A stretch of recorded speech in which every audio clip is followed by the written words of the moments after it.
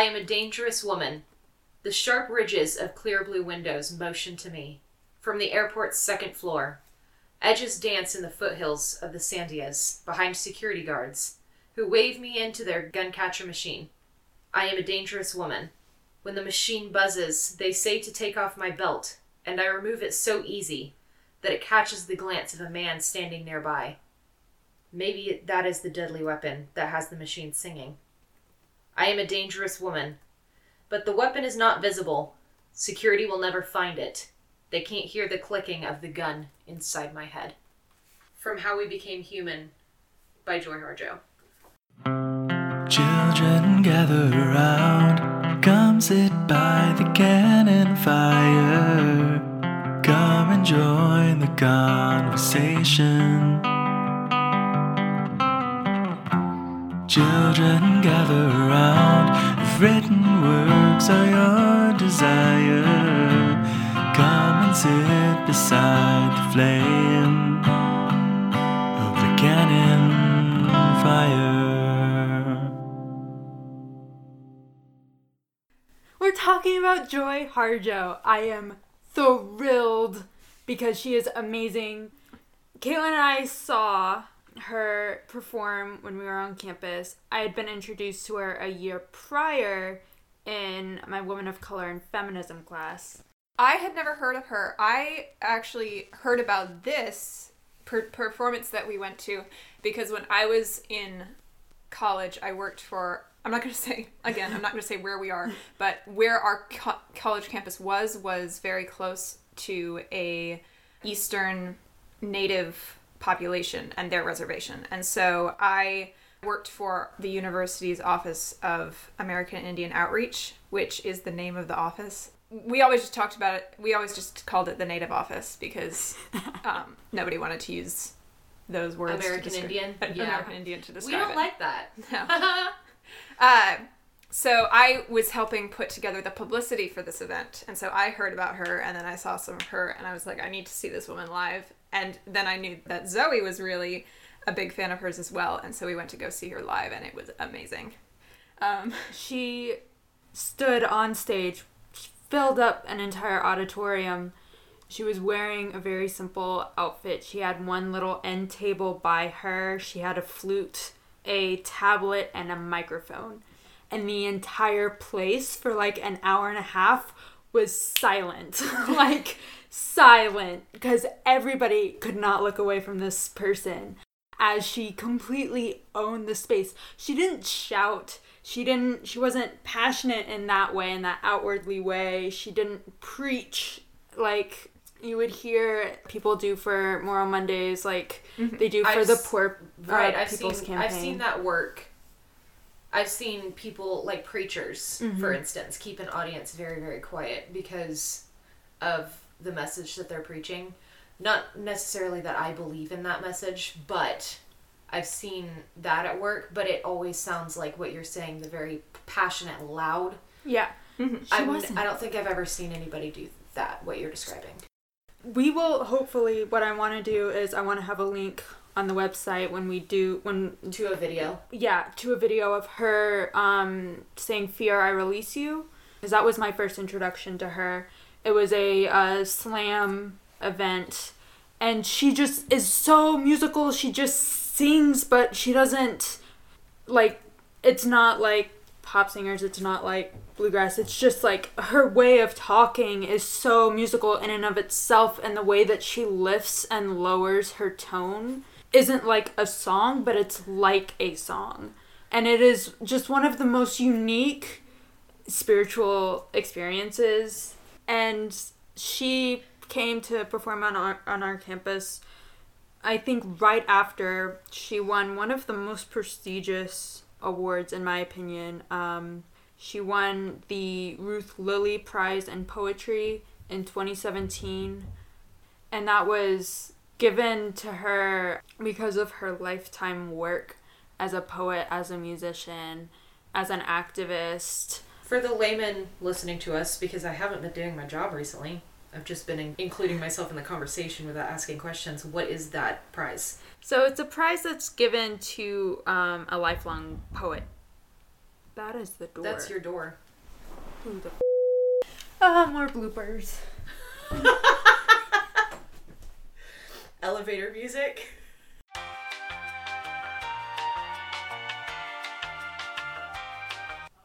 It's strangers. We don't like, I mean, I don't We like don't- strangers. You don't like strangers. I don't dislike them. I'm definitely putting elevator music in here. Just the instrumental version of the theme song over and over again. No. Like elevator music.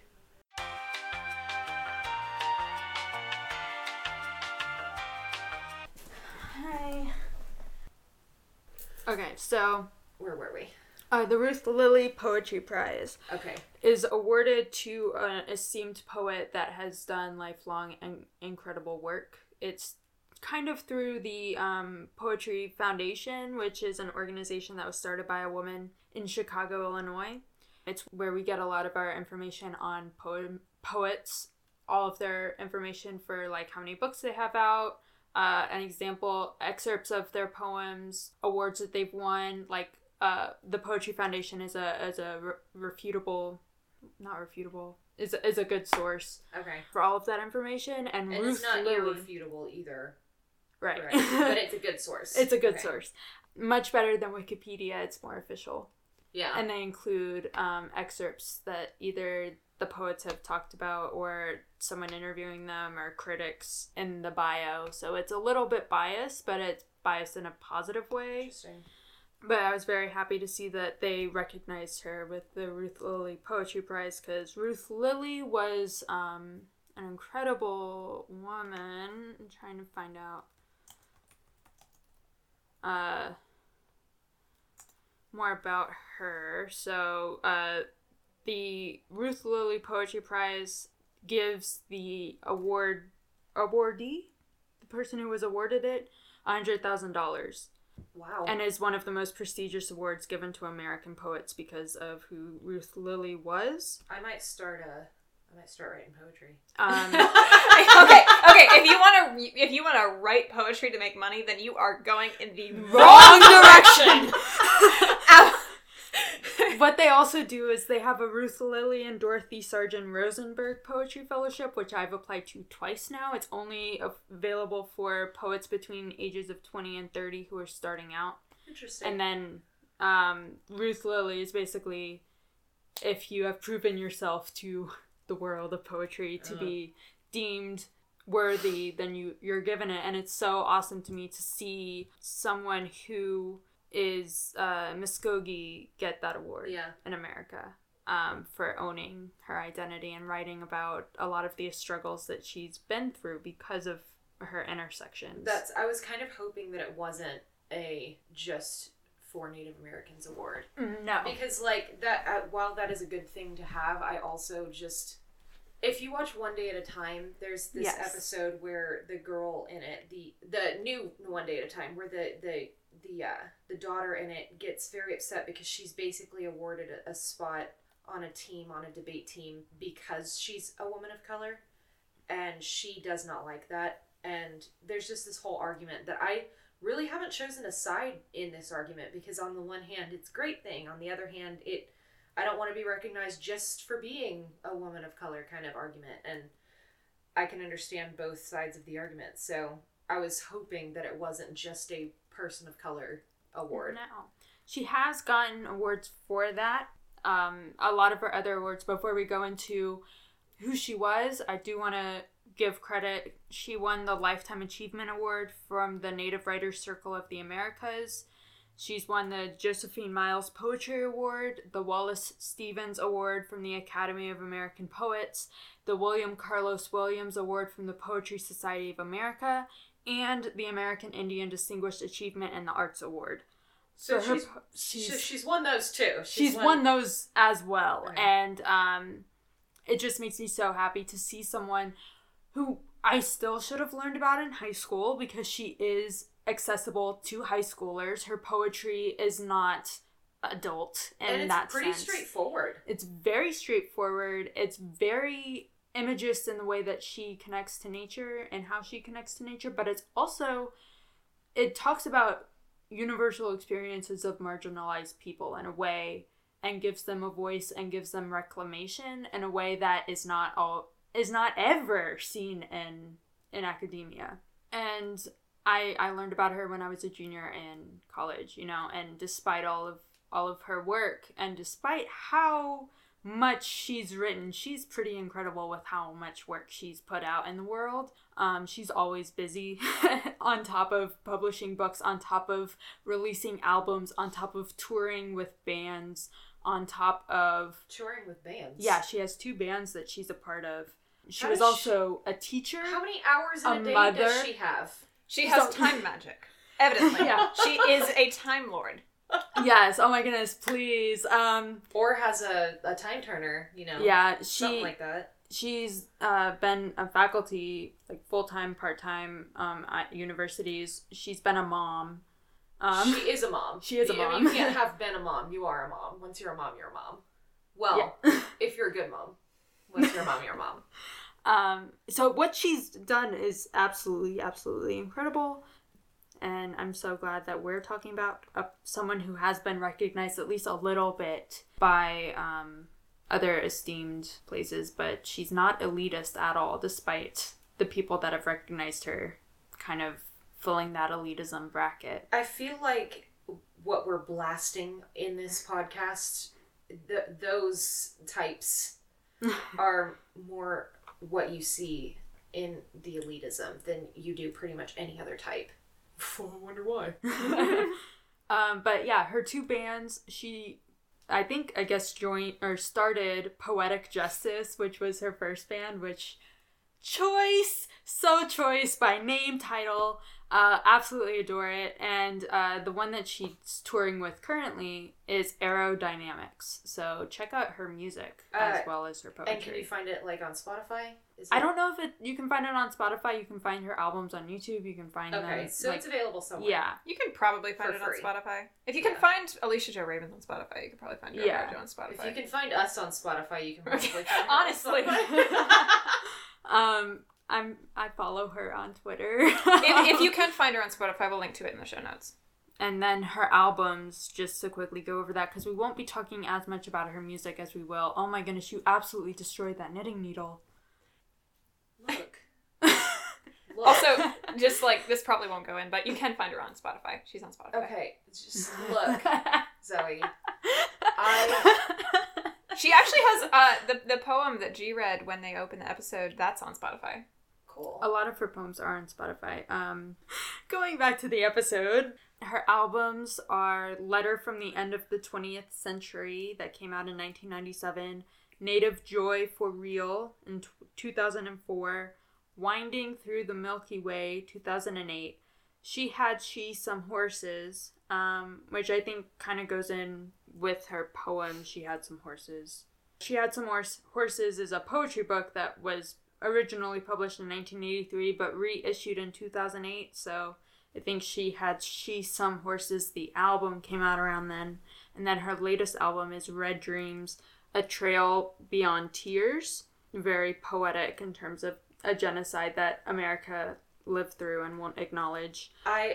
Every single time you say something and my face does that thing, I wish that this was a visual medium because our listeners would get a kick out of the faces I make as well as the sounds that I make, but just the my reactions. face just turned towards Zoe very slowly and was like, what the heck? And then she, on top of performing music, on top of performing poetry, she also performs dramatically. Her 2 performances that she's working on are Wings of Night Sky, Wings of Morning Light. She's been performing that since 2009. And she's working on a new dramatic performance of We Were There When Jazz Was Invented.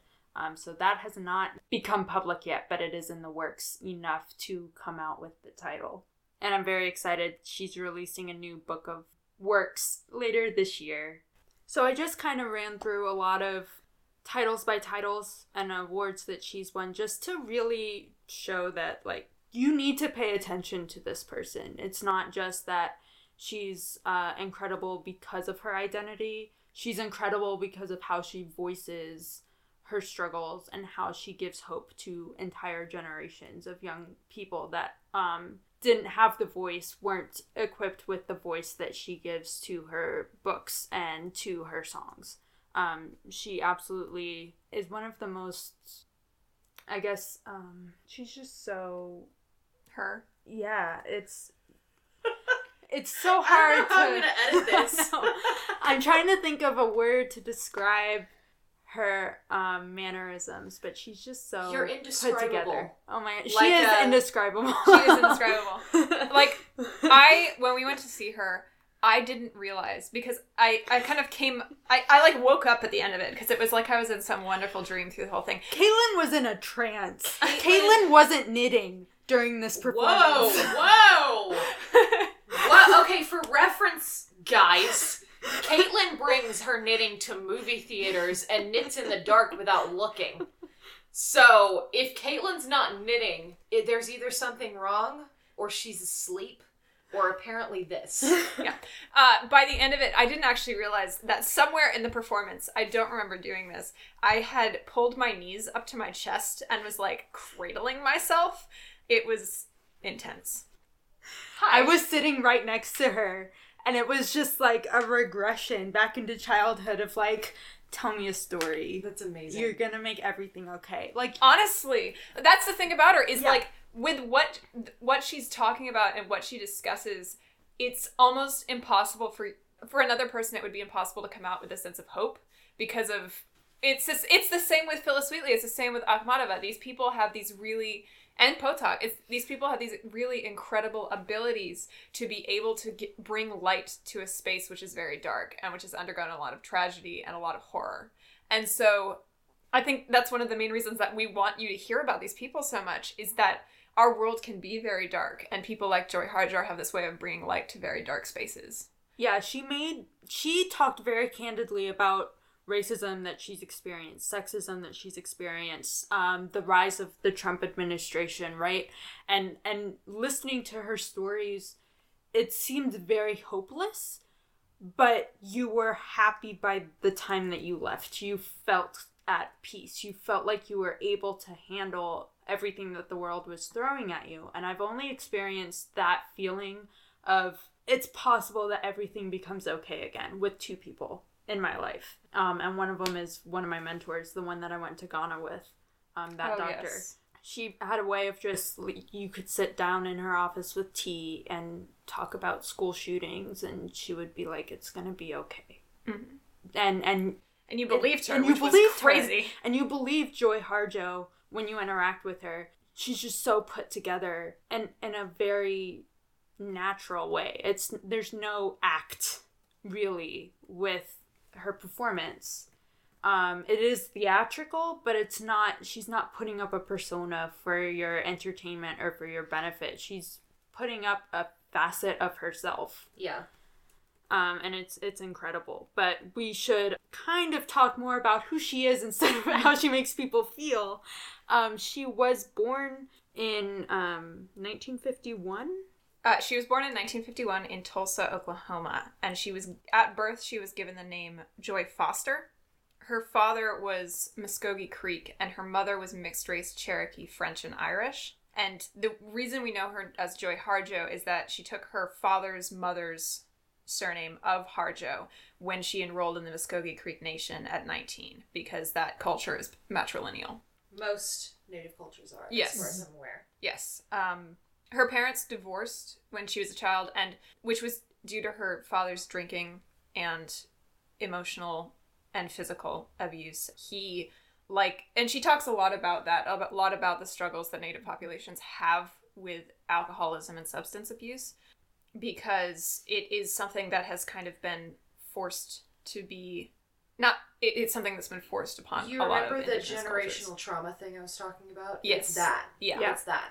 It's not that, we're not talking about it in terms of, oh, she's native, she must be a drunkard, which is the horrible stereotype that has come out of the situation of, we have forced these people off of land that they felt endowed to protect. They didn't own this land. Mm-hmm. They protected and cultivated the land that they lived on, that we forced them off of we forced them into gated communities, dare to call them... Fenced communities. Is Not gated. We forced them fenced. onto reservations. Call Yes. it what it is. Call it... I was getting Yeah, there. I We was dare gonna to say. call it reservation, saying we're reserving this for you. Right. It's But not... there's a fence, and it's... Yes, it's not that we force them into gated communities. It's that because gated communities has a rich connotation, it's more that we force them into a fence. Yes. We fenced them in. We fenced them in. We did. To like a tenth, maybe, of the land that they used to live on. I say we, embracing the white side of me, not the other side. Not the side of me that this happened to. And then we set up boarding schools that had slogans saying, kill the Indians, save the man. We took away their language. We took away their history. We didn't give them access to jobs, to safe healthcare. The communities are taken advantage of on many levels, and for the longest time, people could go on those reservations, rape and pillage, and get away with it because of tribal law not being recognized in courtrooms. Oh, they still can. Okay, some can't. Yes. But I guess most... It's not that it's not recognized still, it's that they don't care. And so there's this trauma that people who claim identities and people who have lived in those communities or have family that live on those communities, they deal with. And so it's not that they are predisposed to be addicts or alcoholics. It's that this terrible situation that's provided an escape. And we haven't given them help. They are predisposed because of generational trauma. It's not because of who they are. It's not because they're Native American. Right. It's because of what has happened to them. It's bull, you know? And the way people think about it is different than how you should think about it when you recognize it. It is also worth noting in a kind of horrible way, kind of proof that this is not a quote-unquote native problem, is that her stepfather, the man her mother married after her parents divorced, was equally abusive and was white and hated natives, which makes you wonder why he married one. Control. Yes. And I got the bullet points of this story, a lot of it from Poetry Foundation and online sources, but I have also read, and I think you have as well, Zoe, but I've also read her memoir, Crazy Brave, which... I've read excerpts. I haven't read the whole thing. Which it's tough.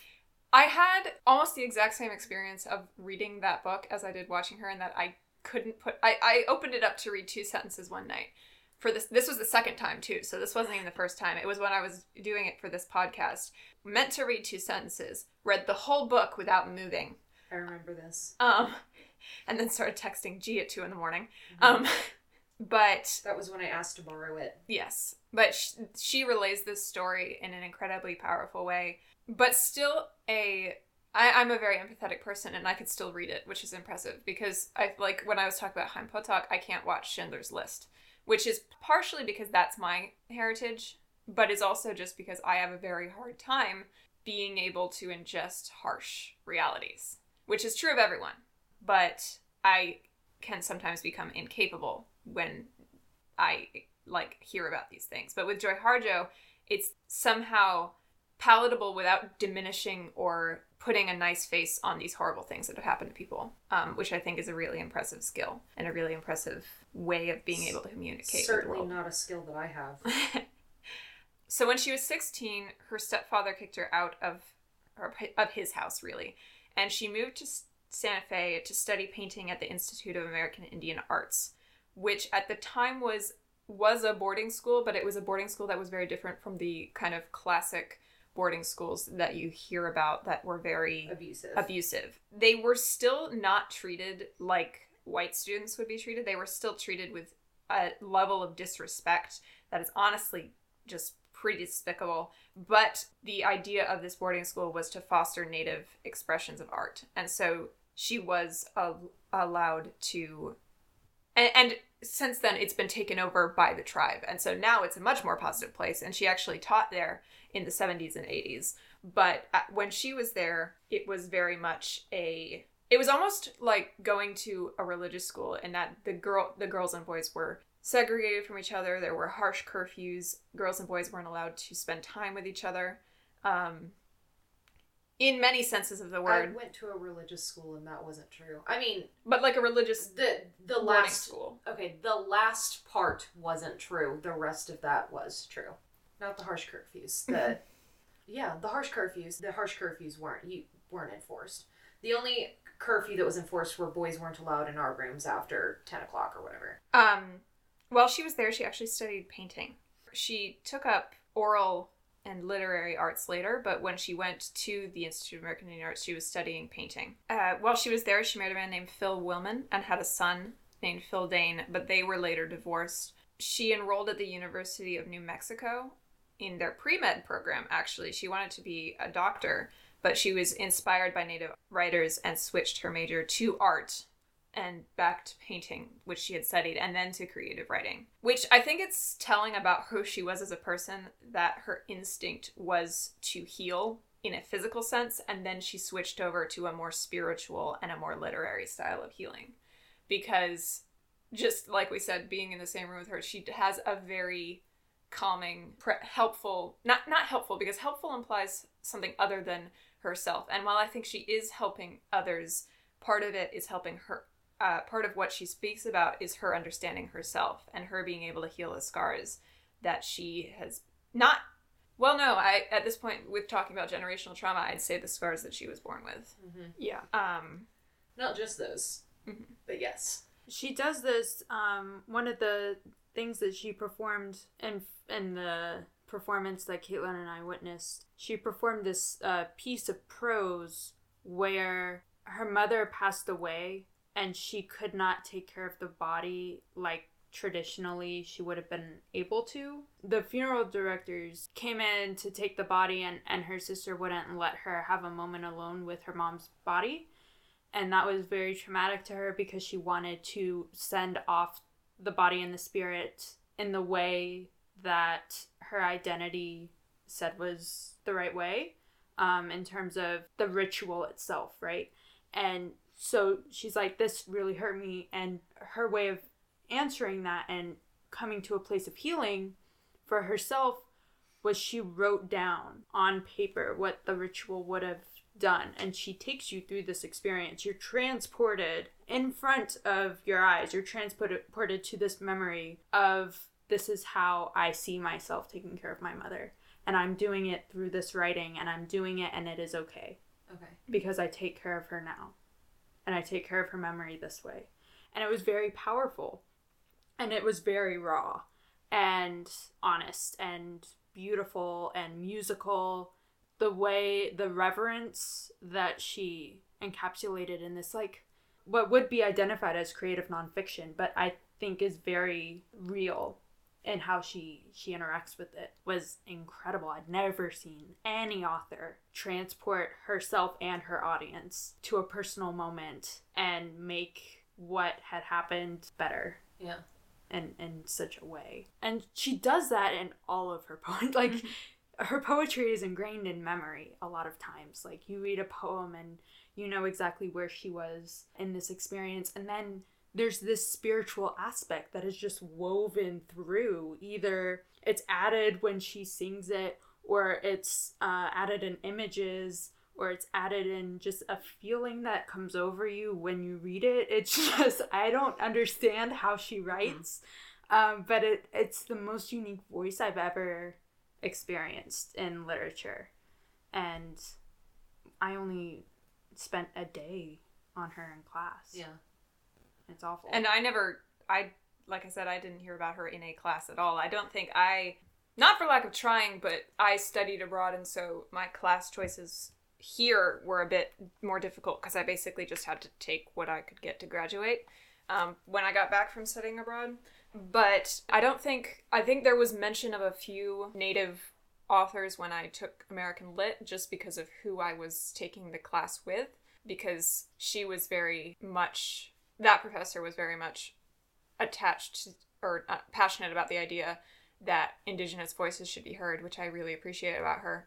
But that was still like pre 19th century writing, not current modern native writing, which I think is one of the important things to think about with Joy Harjo and experience about any 20th or even 21st century Indigenous poets, is that a lot of the time American, and really I think Australian and New Zealand, or any culture where an Indigenous population has been pushed out for a colonial population to come in, those cultures like to pretend that the people that they pushed out are no longer here. Yeah. And so... And Joy Harjo is very much alive, which makes this episode So am I. a little weird. So am I. Yeah. In terms of, like, the cultures being... Yes, the cultures For are sure, yeah. very, very strong, very rooted, very living, but the poet that we're talking about hasn't finished creating. Yes. Yeah, and the others we've talked about, Phyllis Wheatley was from the 1700s, Chaim Potok. I didn't realize he was dead already. But He's very recently dead. Yeah. Okay, I figured... The thing about that is that, because I was thinking about that, because I do want this podcast, and I think a lot of us wanted this podcast to be talking specifically about works that exist outside of the canon but should be considered important to learn. And I think even today, talking about, there is even if it hasn't been codified in the way that the classic Western canon has, there is a way of that people look at modern work and say, this is literary and this is not. And there is more a sense towards, oh, hey, let's feature these quote unquote exotic authors and writers, but they tend to be featured for like a few weeks, fetishization, or just featured for a few weeks or a few months when they're on a bestseller list, and then you forget about them and you don't learn Or about them. only during their history month, quote unquote, which their history is constant. They need to be learned about every single month of the year. Shout out to Black History Month, which is very, very important, but we should learn about Black authors for 12 months. It is this month right now. And we're talking about a Native author. We will talk about a Black author soon, I promise. We started with a Black author. We did. We started. We will be talking about plenty more Black authors. We should next year do, because we didn't plan this well this year, but we should next year release the 4 weeks that we have Black History Month release. Mm-hmm. Because, like, while it should be learned about all year, and we're going to, we should do 4 Black authors during Black History Month. With that note that Caitlin left us on, we will find that place. Yeah, that's a good idea. We will continue with Joy Harjo next week. Please, please, please go out, look at some of her performances. Absolutely. There's so many videos. There's so many interviews with her about her works. You should read or watch her interviews. Her sense of humor is amazing. She's a phenomenal person, and we're gonna get back into her in a week and talk about how she sees herself in the literary context, which is super awesome that we actually get to hear her voice and not project our opinions as much as we've had to with authors before. Okay. Cannon Fire was created by Caitlin, Zoe, and G. The Cannon Fire is edited by me. We would like to thank Alan Hardison for writing and recording our theme song. We'd like to thank Brittany Barrel for drawing our banner art and sending that over to us. If you want to contact us, you can find us at canonfirepodcast.com. There is a contact us option there. You can also email us at canonfirepodcast@gmail.com. And if you want to find us somewhere else, you can find us on Twitter at canonfirepod. You can find us on Facebook and Instagram at canonfirepodcast. And I think that's it. So just remember, Western grammar is a white colonial construct, and we will see you next week for more Joy Harjo. Bye! Bye! Bye!